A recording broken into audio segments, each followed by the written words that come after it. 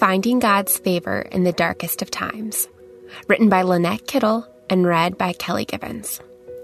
Today's Bible verse is Genesis 6:8. But Noah found favor in the eyes of the Lord. Does it ever seem like the world is getting so steeped in darkness that it's becoming harder and harder for people to walk faithfully with God? Although our world probably doesn't yet compare to the days of Noah, darkness seems to be on a steady increase. As Genesis 6:5 explains, the Lord saw how great the wickedness of the human race had become on the earth, and that every inclination of the thoughts of the human heart was only evil all the time.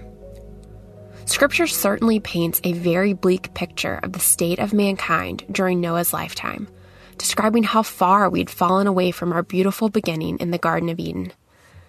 Sadly, as Genesis 6:6 explains, it came to a point where the Lord regretted that he had made human beings on the earth, and his heart was deeply troubled. God's heart was truly grieved by the sinfulness of the people he had so lovingly created.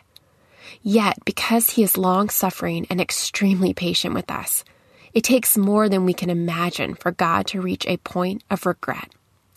2 Peter 3:9 describes how God is not slow in keeping his promises, as we might understand slowness, but rather he doesn't want anyone to perish, but for all to come to repentance.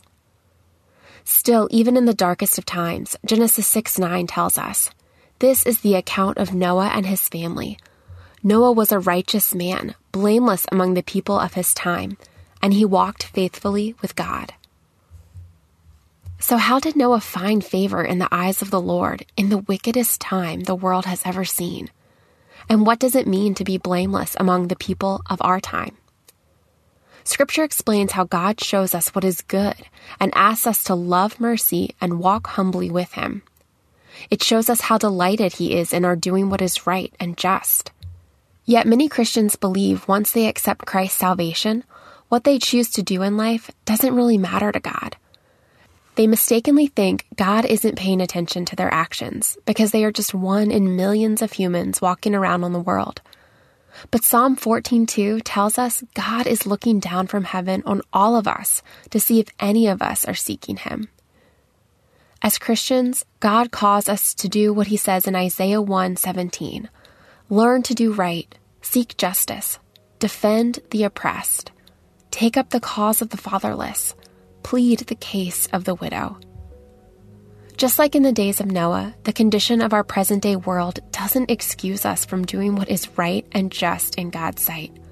And although it may seem like it's easier said than done, Philippians 4:13 assures, I can do all this through him who gives me strength. Just like Noah, we can seek to be righteous and live blameless among the people of our day in a way that finds favor in God's eyes, so that no matter what darkness is happening around us, we can walk faithfully before him.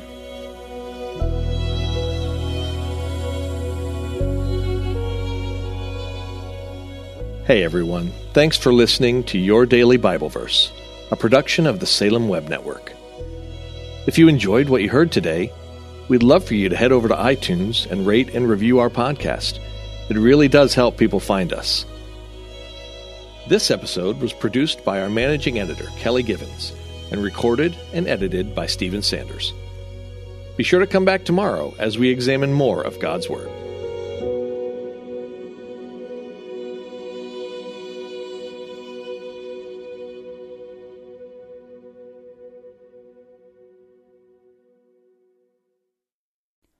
Christmas. For most kids, it's the most joyful time of the year. But this Christmas, 1.5 million children will spend the holiday separated from a parent because their mom or dad is behind bars.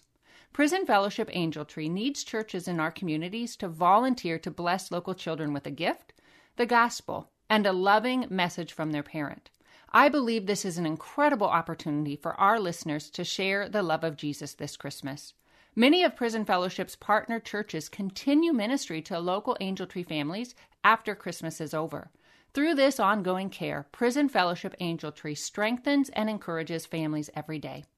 Angel Tree wouldn't be possible without the help of faithful volunteers. If you're ready to make an eternal impact in your community, please register today at angeltree.org/church. That's angeltree.org/church. Miracles are everywhere. Let our adventure begin!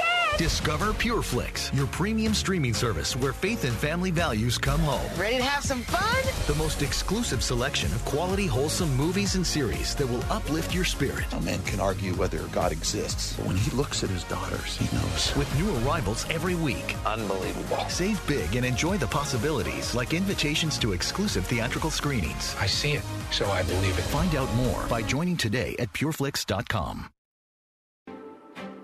Hello, I'm Adam Comer. And I'm Ryan Chittister. And we are the host of Life After Addiction podcast. What we believe is that addiction is not a surprise to God. That's right. We discuss addiction from a biblical worldview and how true freedom comes through a personal relationship with Jesus Christ. Absolute freedom from addiction. The secular worldview of once an addict, always an addict is just not true.